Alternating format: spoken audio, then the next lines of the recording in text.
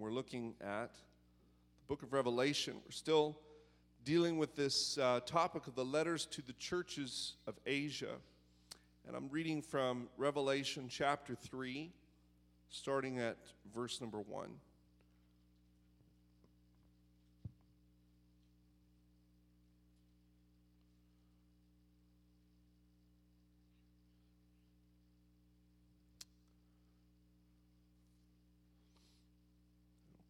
Revelation 3.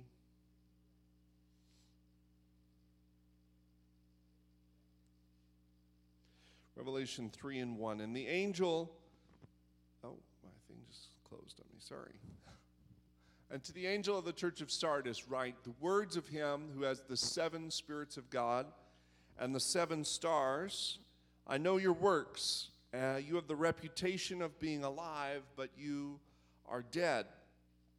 Verse 2, wake up and strengthen what remains and is about to die, for I have not found your works complete in the sight of my God. Remember then what you received and heard. Keep it and repent.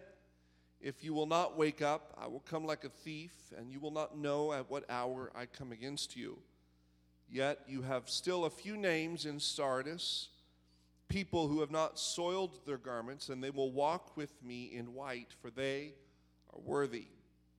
The one who conquers will be clothed thus in white garments, and I will never blot his name out of the book of life. I will confess his name before my Father and before his angels. He who has an ear, let him hear what the Spirit says to the churches.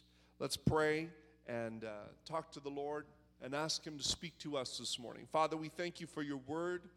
We thank you, God, for the presence that we feel, your presence here today. God, I pray for anointing and revelation to grip our hearts and our understanding, our minds today as we dive into your word. Lord, touch our lives. Let there be not just ministry of your word, but let there be a ministry of your Spirit here today. Touch and change our hearts and transform us, our thinking, and to reflect into you. Help us to wake up in this hour and time that we live. In Jesus' name, we praise you and give you thanks in Jesus' name. You may be seated this morning.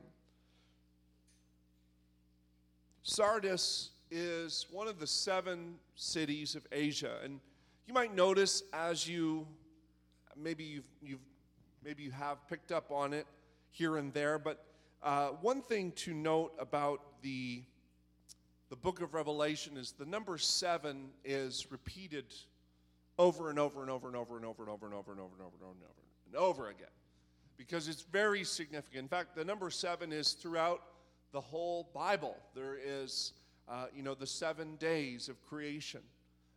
There is the 7 churches of Asia Minor. There is the 7 stars in the hands of Jesus. There is 7s all throughout the Bible, and we see this as a sign of completion. It's a divine number, what they call the divine number. It's a complete number. When you see 7, it's speaking of the totality of something. And Sardis was one of these 7 cities, 7 churches.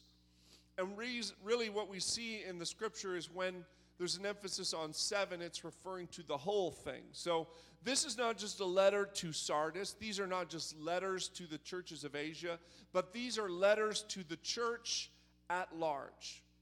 While there were specific issues in every church, and there were specific situations in every area, and specific things that they were doing well and specific things they needed to improve on, this is really a letter to the whole church, because if we look close enough, we'll see that we're actually one of the members of the 7 churches. We are, addressed by the Spirit as the outro of every letter is, he who has an ear, let him hear what the Spirit says to the churches.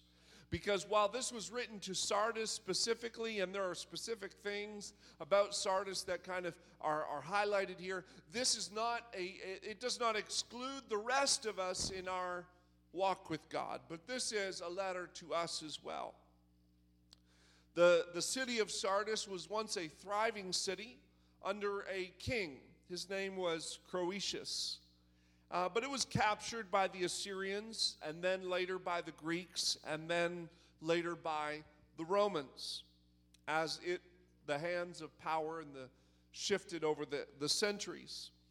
Sardis was badly damaged by an earthquake, and it was rebuilt. However, because they feared that an earthquake would strike that area again, they decided to never really rebuild the city to its former glory. It never peaked again. Its peak was before the earthquake, but then after the earthquake, it was kind of forgotten about. It never really rose to its potential again. They bragged about something called the Acropolis. It was a fortified hill where they had lots of things to, sell and declare their beauty, their buildings, and they bragged about this thing called the Acropolis, a fortified hill. But they were more known in the area for the cemetery that was there in that area. It was the cemetery of 1,000 hills called the Necropolis.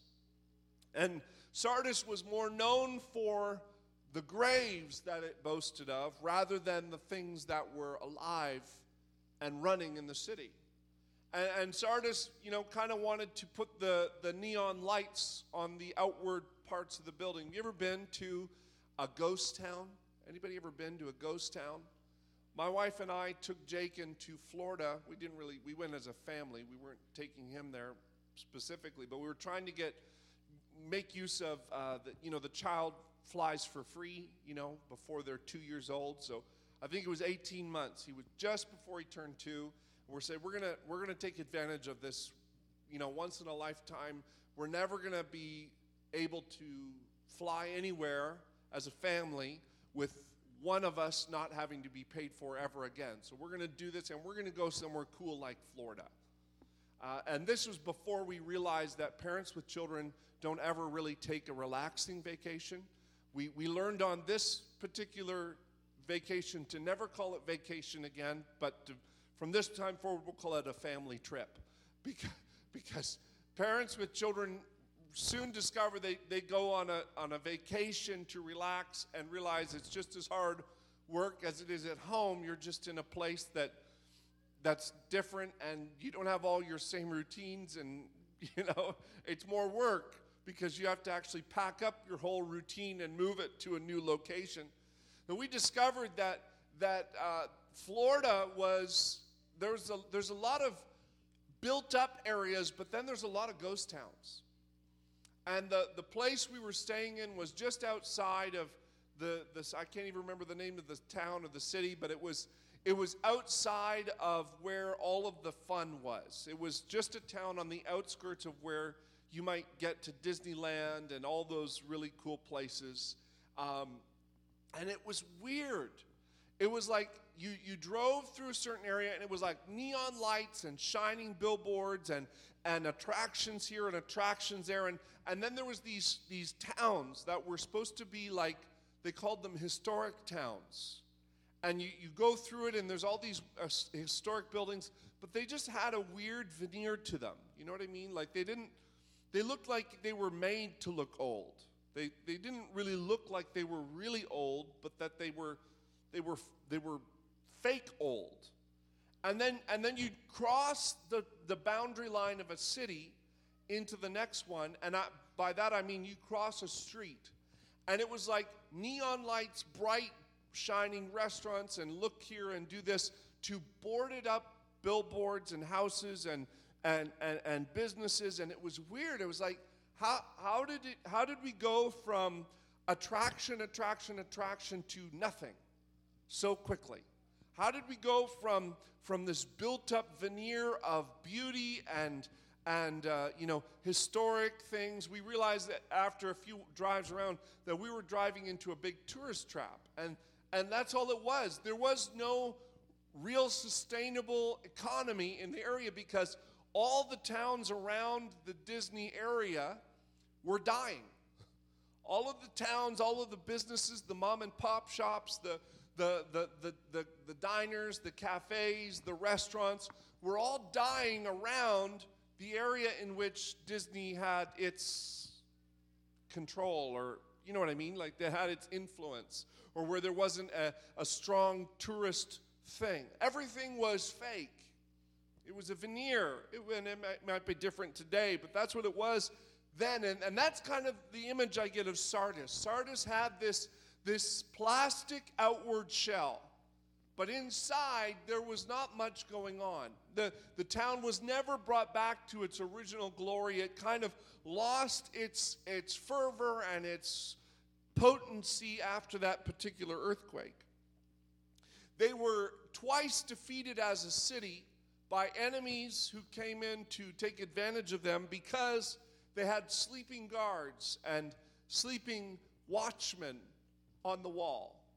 And just so you know, every city in this era and this time was walled. If you didn't have a wall around your city, then your city was open for attack by enemies and wild animals and all kinds of things. And so there were two times that the city was attacked by enemy armies, and they were defeated both times because they had inattentive guards watching the walls. So all of this back history really plays into what Jesus says here in Revelation chapter 2 and 3. He says to Sardis, he says, "You're the dead church.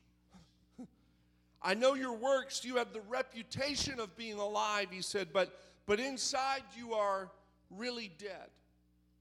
Inside you are dead, and you have no life in you. You have the outward veneer. You look alive. There's things going on there. Yes, we won't deny that there is some kind of an attraction. There is some kind of a thing taking place there. But really on the inside, there's no life. There's no vibrancy. And Jesus intros his letter to them by saying, "This is the words of him who has the 7 spirits of God." Remember the number 7. It's a divine number, complete number. Is Jesus saying to the church, God has 7 spirits? 7 distinct, divided spirits? No, that's not what he's saying. In fact, Jesus is quoting a reference from Isaiah, a prophecy given about the Messiah. In Isaiah chapter 11, verse 1, it says, "There shall come forth a rod out of the stem of Jesse, and a branch shall grow out of his roots." And what this was saying was the house of Jesse had been cut off. The line of Judah had been severed, but out of that severed root would come a new shoot, a new outshoot. Have you ever seen a tree that's been cut down right to the ground? And it doesn't take very long, but if that tree is not poisoned or destroyed, that root is not destroyed, after a little while, a new tree begins to grow out of the root system of that tree. And so the prophet Isaiah was saying there's a shoot that's going to come out of Jesse. There's a new branch that's going to start growing, and the Spirit of the Lord will rest upon him. The Spirit of wisdom and understanding, the Spirit of counsel and might, the Spirit of knowledge and the fear of the Lord. Isaiah identifies the 7 spirits of God. They aren't distinct in their personhood because God is one. But they are distinct in their operation or their application. It's a way of saying these are all the attributes, the 7 attributes of God, that he is the Lord, he is Yahweh. He is the one who self-exists. He reveals himself to those whom seek him. And he is the Spirit of wisdom. God is the source of all wisdom, and not only wisdom, but understanding. God is also the Spirit of counsel. If you need something, he's the best one to go to. His word is the best thing to defer to. If you need strength, you can go to the Lord because he has the Spirit of might. He has the Spirit of knowledge, of knowing things that couldn't possibly be known. And the Spirit of the fear of the Lord. He'll do his own will. He has power and authority. He has might. He has wisdom. He has all these things. This is the Spirit of God, and this is resting on Jesus Christ. Jesus is God. Jesus is holding all of these things. And what Jesus was saying to the churches, he says, inside you're dead and you need these things that I have. You cannot make it without wisdom. You cannot make it without understanding. You cannot make it without might, without strength. You cannot hope to survive without the things that I need. And I have what you need. I'm thankful that God has what he needs. To the loveless church, to Ephesus, Jesus said, I hold the 7 stars in my hand, and I walk among the lampstands. To Smyrna, the persecuted church, Jesus said, I'm the one who died and came to life. You don't have to worry about the persecution because I'll handle death. If you die in serving me, you don't have to worry. Death will never defeat you. I've already defeated it. To Pergamum, the compromising church, Jesus said, it's the one with the two-edged sword coming out of my mouth. My word will not compromise. My word will not fail. It will accomplish everything that it is set out to do. To Thyatira, the compromised and enabling church, Jesus says, I have eyes like fire that will see you and see what you're doing, and I have feet like burnished brass. I'm a firm foundation on which you can stand. And to Sardis, the dead church, Jesus says, I have the Spirit that you need that will bring you back to life. Jesus speaks to the dead and sleeping church. He says to them, wake up, wake up. It's interesting how the Bible speaks about death. We think of death as something very final, right? And rightly so. When someone dies, we cannot reach them. We cannot speak to them. We cannot communicate with them. They're dead. Their spirit has left their body. But the Bible doesn't always refer to death in such final terms. Sometimes the Bible refers to death like sleep. John chapter 11. Verse 11, after saying these things, he said to them, our friend Lazarus has fallen asleep, but I go to wake him. The disciples said, Lord, if he's fallen asleep, then he's fine. You don't need to go wake him up. He'll wake up on his own. He's a big boy. But verse 13 says, now Jesus had spoken of his death, but they thought that he meant that he was resting and sleeping. See, oftentimes in the scripture, the term sleep was interchanged with death, especially from the perspective of Jesus. When Jesus looked at death, he saw it as something that could be reversed as easy as sleep is reversed from those who have closed their eyes and gone into a deep sleep. And the remedy for sleeping is waking up. It seems pretty simple. It's not difficult. And Jesus wanted to communicate to his disciples and to those around him, death is as easy to me as waking somebody up from sleep is to you. And for those of us that are afraid of death and dying, you just need to know that when you're with Jesus, you're with someone who is about as worried about death as you are about your child or your mom or your dad or your wife or your husband going and taking a nap in the afternoon. None of us would worry. We would actually be comforted if someone said, I'm really tired, I need to go sleep. And we'd say, wow, well, they're taking care of themselves. That's great. They're going to go have a nap. And hopefully none of you choose to have a nap during the message this morning. I'm trying my best not to be boring, but I know sometimes the nod out. But it's okay. I'm not worried about it because sleep is easy to deal with. You just preach a little louder, get a little bit more, and then people wake up. Jesus said to his disciples, this sleep is actually death. But that's okay. I'm going to deal with the sleep. I'm going to go wake him up. But when it came to prayer, sleep was something that Jesus wanted his disciples to put away from themselves. It's interesting, the connection between sleep and death. And here Jesus is talking to the church at Sardis, and he says, you are sleeping, but you think you're awake. You think you're alive, but you're actually dead. You're not with it. You're not alert. Have you ever taken that nap in the middle of the day and you wake up and you feel more groggy than you were before you went? Like you You had that weird sleep where your body went down but then came up too quickly and you just kind of feel off. Sometimes you can have that nap. That's that quick little cat nap that just recharges your batteries for the rest of the day. But there's sometimes you take that nap and it's like, oh, I feel worse now than I did before I went to sleep. It's kind of a weird feeling. And there's that grogginess that comes with sleep at the weird time. And Jesus comes to his disciples when they ought to have been praying, and he found them sleeping, and he said to Peter, could you not watch with me yet 1 hour? Matthew 26:40 and verse 41. He says, watch and pray that you don't enter into temptation. The spirit indeed is willing, but the flesh is weak. Sardis is the sleeping church.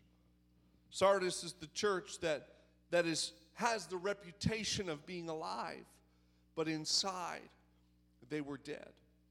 Maybe there was a lot going on in Sardis, a lot of activity, but inside their life with Christ was truly non-existent and not doing what it was meant to be.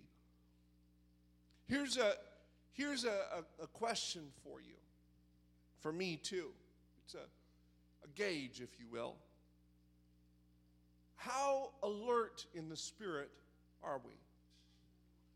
How alive in our walk with God are we really? But we need to ask ourselves these questions because Jesus came to the church and he said, you think you're alive, but you're really dead on the inside. I thought, man, that's pretty intense. The church thinks that they're alive. The church thinks that they're vibrant. The church thinks that they're really doing something. But when Jesus looks at the church, he says, you're actually sleeping. It's like you're having a good dream about what you're supposed to be, but you're not really ever doing it. You're not really accomplishing what you were called to do because you're actually asleep. Here's something to think about. If God answered every prayer you prayed this week, just think about it. If God said yes to every single prayer you prayed, and it was immediate, the answer was instantaneous. If God instantaneously answered every single prayer that you prayed this week, what temptation or personal struggle would you finally get the victory over? Would your relationship with God be deeper tomorrow than it was today? How much more would you know him? How much more would you understand of his ways if he answered every single one of your prayers this week? If you took inventory of the prayers that you prayed this week, how many people tomorrow would be saved that weren't saved today? How many people would be filled with the Spirit tomorrow that were not filled with the Spirit today because of your prayers alone this week? Which of your family members would finally repent of their sins, turn their lives over to God, and surrender to him wholeheartedly if God answered every single prayer that you prayed this week? How many drug addicts would be delivered? How many alcoholics would finally turn themselves into an AA program and start getting the help they needed this week if God had answered every single one of your prayers that you prayed this week? Who would have received a miracle in their body or have an answer to prayer for healing in their family or in their situation? What cities would be impacted by the gospel if your prayers were answered this week? What nations would begin to turn their hearts back to God? And I don't mean politically, I mean kind of like the grassroots movement of what's going on at the Asbury College, if you've seen any of that in the news reports, where people have literally been praying for a few weeks nonstop at this one college in Asbury in Kentucky, I think it is. Something like that. Is that the kind of thing that would spark and spur if God specifically answered any one of the prayers that you prayed this week? What nations would turn to God? What leaders of a nation would give their hearts to the Lord and surrender to him and find the truth of his word? How many of your enemies would be blessed if every single one of your prayers were answered this week? What small church would receive an influx of helpers and laborers to work in the kingdom of God if your prayers had been answered this week? What man or woman of God would be infused with fresh boldness to preach the word of God in the face of danger and opposition if your prayers had been answered this week? Now, I'm going to be honest with you that I can't answer every one of those questions this morning. But I'm reminded of how much God wants me to pray for more than just the direct things that affect me and my life and my immediate family. Because every one of these prayer requests comes from a variety of scriptures in the New Testament where God tells us to pray for kings and pray for nations and pray that God would send laborers into the field and pray that the lost would be saved and pray that there would be meat in the house of God and pray that there would be laborers in the field and pray for those who are sick because believers shall lay hands on the sick and they shall recover.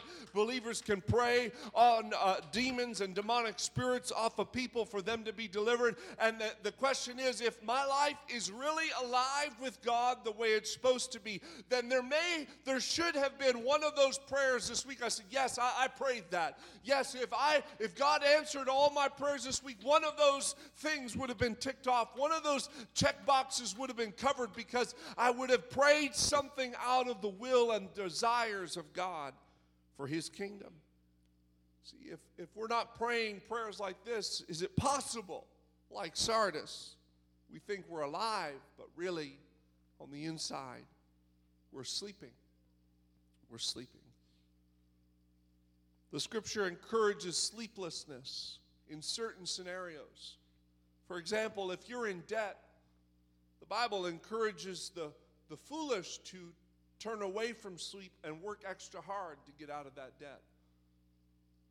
If someone is in what they call a co-signing, there's a scripture in Proverbs that talks about if you've co-signed a loan, don't go to bed that night, but earnestly plead with the person you've co-signed with to take your name off the paper and take responsibility for their own stuff. And the Bible uses kind of humorous terms like, try to get out of it like a bird trying to get out of a snare. Don't sleep until you have figured out a way to get yourself out of that situation, because it's a bad place to be in. There's times when the Bible encourages sleeplessness and working hard. It's interesting, the Bible refers to sin like that. Sin is like a debt that you cannot possibly pay. And so instead of being slothful and lazy, but work hard to get your life right with God. Get rid of spiritual sleep. Put away the things that would lull you into a sense of spiritual security. But work out your own salvation, the Bible says, with fear and trembling. Probably the one indicator that you're asleep spiritually is you come to church and the bulk of your Bible study is done while you sit listening to pastor expound on what he studied in the Word. If you aren't digging in the Word for yourself and trying to unearth the truths of the Word of God for yourself, then it's possible, like the church in Sardis, you're sleeping spiritually. Now, you're active, you're coming to church this morning, and that's something. That's not nothing. That's something to be commended. That's something to be celebrated, and we're glad that you're here. We're glad you turned in online, but there is another level that God wants you to walk in, and that's knowing something for yourself. Jesus told his disciples, he says, you should be able to give an answer for the hope that is in you. Anytime somebody asks you about what you believe about the Bible, you should be able to articulate what it is that you believe about the Scripture, because you have read it for yourself. You have studied it for yourself. You say, Pastor, I don't even know how to study the Bible. That's great. That's okay. You can learn. And if you're hungry, you'll find ways to learn. You'll come to me and I can help you get set up with the basics, the ABCs, the 1, 2, 3s of Bible study. But start somewhere. Maybe where you need to start, not so much as in deep Greek theological study, but going just and reading your Bible on a regular basis. Because you said to yourself, I appreciate that pastors spend time to study the Word and to find out backstory and back history and Greek and Hebrew and incorporate all that into a sermon. But I've got to know something for myself. I've got to go into the Word and dig it out like the good man of the good treasures of his heart has stored up things on the inside, and he's laid up treasures for himself, not of earth or wealth or of job applications and job accolades, but he has gone into the Word and he's unearthed the treasures of God's Word for himself. Spiritual sleep comes upon us when we're praying more about ourselves and our needs rather than the kingdom of God and advancing the work and the ministry of the kingdom. We're praying more about our prayer list than Jesus' prayer list. We're praying more about our kingdom than about his kingdom. Spiritual sleep comes upon us when we read more books other than the Bible. And it's not wrong to read books, but you know what I'm saying, that there's an emphasis on reading other things rather than studying and seeking out the Word of God, that Word of life. I urge you to get back into the Word. Get back into prayer. Pray for the things of the kingdom. 1 Thessalonians 5 verse 6 says, therefore, let us not sleep as do others, but let's watch and be sober. Let's watch. Let's keep our eyes open. Let's keep our ears attuned. As Jesus said at the end of his letter, he who has an ear, let him hear what the Spirit is saying to the churches. Ephesians 5 verse 14 says, awake, O sleeper, and rise from the dead, and Christ will give you light. So be careful how you live. Don't live like fools, but those who are wise. Make the most of every opportunity in these evil days. Make the most of your every opportunity. If you don't have time to sit down for long periods of time and read the Word, read what you can and then get an audio Bible. Put in your car on the way to work and listen to the Word. You know, most of the Jews grew up listening to the Scriptures being read to them. They didn't have the privilege of reading it for themselves. So it's 100% okay. It's actually very ancient Jewish practice to let the Word be read to you. Get a good audio Bible. There's a really great one. If you like music and dramatization added to your Bible reading, there's a great one called The Word of Promise. Excellent. There's great acting and dramatization of the Word of God. Sound effects. You know, when Jesus is casting out the devil, they even have like a little demon sound effect. The guy screaming in the background. It kind of makes it more interesting. It makes it more fun. And it makes it memorable. Put that in your car. Put that in your MP3 player, whatever you got, your phone, your device, and listen to it as you go. Let the Word be pumped into you. Find ways to stay awake. Find ways to stay alive in the Spirit. Pray and say, God, is there anything in my life that needs to be changed? Is there anything? Open yourself up to God and say, God, is there anything you want me to have? I want to have it. If there's anything you want me to do, I want to do it. If there's anything you want me to relinquish or give up, then help me to part with it. Help me to give it up.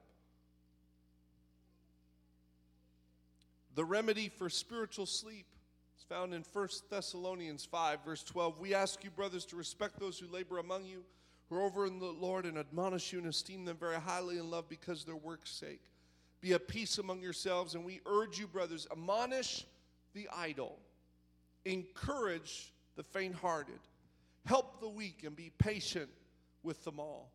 See that no one repays evil for evil. A clue to if you're spiritually sleeping is when you are wronged, you want to wrong the person who wronged you. The Bible says to pay no one evil for evil, but always seek to do good to one another and to everyone. Another way that you might be spiritually sleeping is if you have a hard time rejoicing because verse 16 says to rejoice always. Rejoice means to stir up the joy. Stir up joy in your life. Find a way to stir up joy. Pray without ceasing. Let there be a spirit of prayer about your life. Give thanks in all circumstances, not just the good times, not just when things are going well, but find a way to give thanks to God in every circumstance. For this is the will of God in Christ Jesus for you.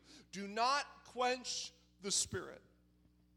Don't silence the voice of God in your life. If there's conviction over something, if there's an urge to pray, don't silence God's voice and say, "Not now, Lord. I don't want to do that now. I want to focus on this other thing." When we quench the Spirit's voice in our life, we stay asleep. Don't despise prophesying, but test everything. Hold fast to what is good. Abstain from every form of evil. The spiritual remedy to sleep is wake up and look around. Jesus is alive. He has the 7 spirits of God, but Sardis is dead. Jesus is awake and alert to their condition, but Sardis is asleep and unaware of where they're headed and what they're doing. Jesus is coming, but Sardis doesn't see the signs of the time, identifying that Jesus indeed is on his way back. It's not until we get into the presence of Jesus that we see who we really are and how we really need him. I'm here to let you know this morning that Jesus is in the business of bringing things back to life that were dead. Jesus is in the practice of reviving and restoring. You know that old phrase, we need a revival? Do you know what a revival is? A revival means bringing something back to life that was dead and lifeless. When does my church need revival? My church needs revival when it's plagued with disagreements, when the preaching is ineffective, when few can remember the last time that someone was saved in a service, when God's supernatural power is not seen or is rarely ever seen. How do I know when my church needs a revival? When God is not praised regularly and no one is being called into God's work. How do I know when my church needs revival? When I treat the past as a hero and I don't seek to see what God wants to do with me in the present. When I refuse to adapt to the needs of my present community, my church needs a revival. When the focus of the church's budget is more focused on what goes in than what goes out, perhaps my church needs a revival. When I allow the great commission to go into all the world and preach the gospel to every creature, when that great commission becomes the great omission, we omit to do it in our daily life.